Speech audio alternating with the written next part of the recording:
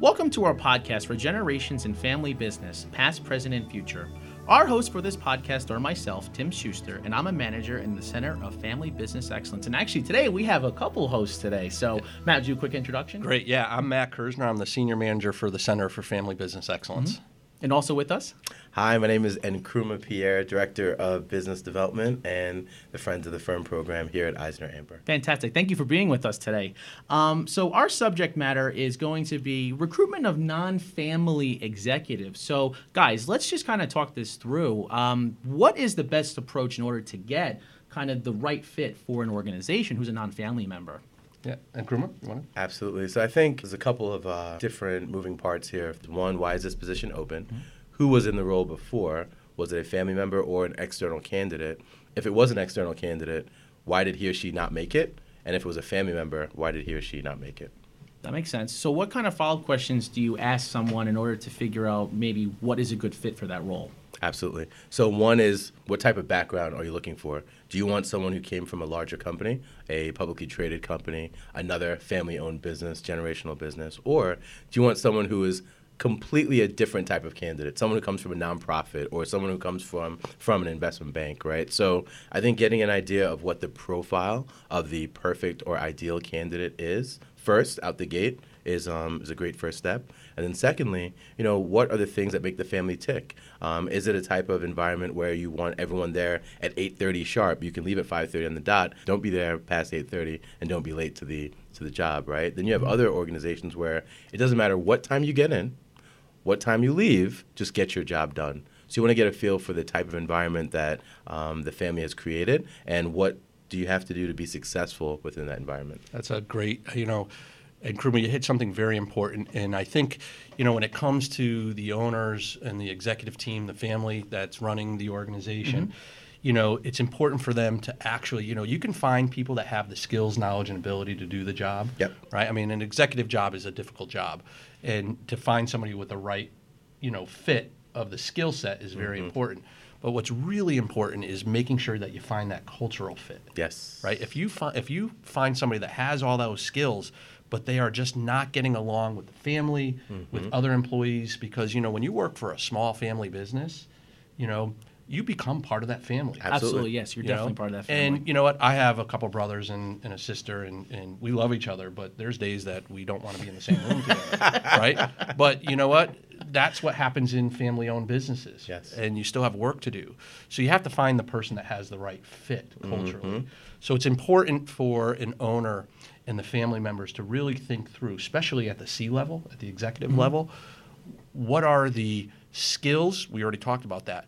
But what are the characteristics that they bring to the organization that's going to be a right fit? Mm-hmm. And I've also seen organizations that like to recruit from a specific type of school, right? So you have those organizations who say, I want the pedigree from the Ivy League schools, right? You have that. Then you also have, I went to a Patriot League school, I went to Lafayette in Easton, Pennsylvania, and I've met organizations that say, listen, we love recruiting folks out of the Patriot League schools, right? Just because they have that flavor. They have that liberal arts education, that well-rounded education. And then you have some organizations who say, listen, we love students out of CUNY, right? And I've seen that. So every different type of school or segment of school has kind of like that typical candidate that they recruit, right? Same thing with organizations. So what I've seen is that owners of companies tend to pick from a certain demographic, right? Which is okay. But I've also seen them kind of flip the script and do a complete 180, which has also been helpful. I think also, Matt, to your point, with the cultural fit, you said you become part of the family, right? And certain executives might do well if they also have a family of their own, right? You also want to get a feel for the type of candidate that has done well. Again, I choose to focus on those who have done really well and those who have not done well and try to find something in the middle to be a nice balance. But listen, you might want to recruit an executive who has a family as well, right? And that might be a great fit for the organization. Or, listen, you might say, listen, we're going to switch it up, and we want someone who can be here at the drop of a dime. They may not have a family right now, but they can put in those long hours in the first part of the job. No, that makes sense to me. And we're fortunate enough today actually to have two centers really being represented for our podcast. How do we look at this from the Center of Family Business Excellence? With the center, we actually have a great methodology that we use to help owners and CEOs and family find the right cultural fit. Mm-hmm. So, we've been talking about the strategic roadmap, Yep. and really what's important here is for the organization to really have a clear understanding of their mission, their vision, their values, specifically values, right? The Very culture important, and values. absolutely. So sometimes when we get that call from the owner, CEO who's saying, I want to transition, right? I'm looking to leave, or I need that, VP of HR or marketing, and we don't have anybody within the family or within the organization that currently can do that, and we have no choice but to go out externally, we will actually interview not only the owners and the senior leadership team, but others to really find out what that good fit is going to be. We also use assessments, and I really stress to the owners and to the senior leadership team to do a behavioral assessment with any candidates that are coming in to make sure there's a fit. And one of the things that we use is we use assessments where we will actually work with the organization to come up with their competencies, right? Their behaviors or what's important.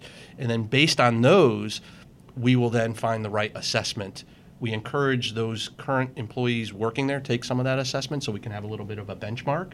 And then any applicant that comes in, they will take that assessment to see if it's a fit. Makes sense. That makes sense to me. Right. So as we're closing our podcast today, do you guys have any closing comments for our listeners? Absolutely. The beauty of having the Center for Family Business Excellence and Friends of the Firm in-house is that we can collaborate internally. So the beauty of working with Matt and Lisa and the team is that, listen, if we're engaged by a client and we're working on a matter and we're consulting internally and a controller role happens to open up within an organization, Matt can come over and talk to me about the culture of the organization, what's going on internally, what kind of makes the owners tick, right? And I can then go back to my database of 3,500 CFOs and controllers and actually handpick a candidate that might be a good fit. So the beauty is, one, we can collaborate internally, and then just truly add value for the client and the family, and just kind of close the gap. And my last comment is I just want to stress values and culture.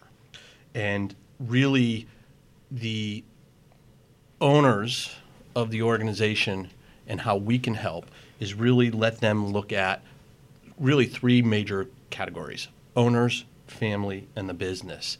And how does the culture and value fit with all three of those? And that's where you should be searching for candidates that fit those three. That makes sense. Well, gentlemen, thank you both for being with us here today. And thank you for listening to Generations in Family Business, Past, Present, and Future as part of the EisnerAmper podcast series. If you have any question or there's a topic you'd like us to cover, email us at contact@eisneramper.com. Visit EisnerAmper.com for more information on this and a host of other topics. We look forward to having you listen in on our next EisnerAmper podcast.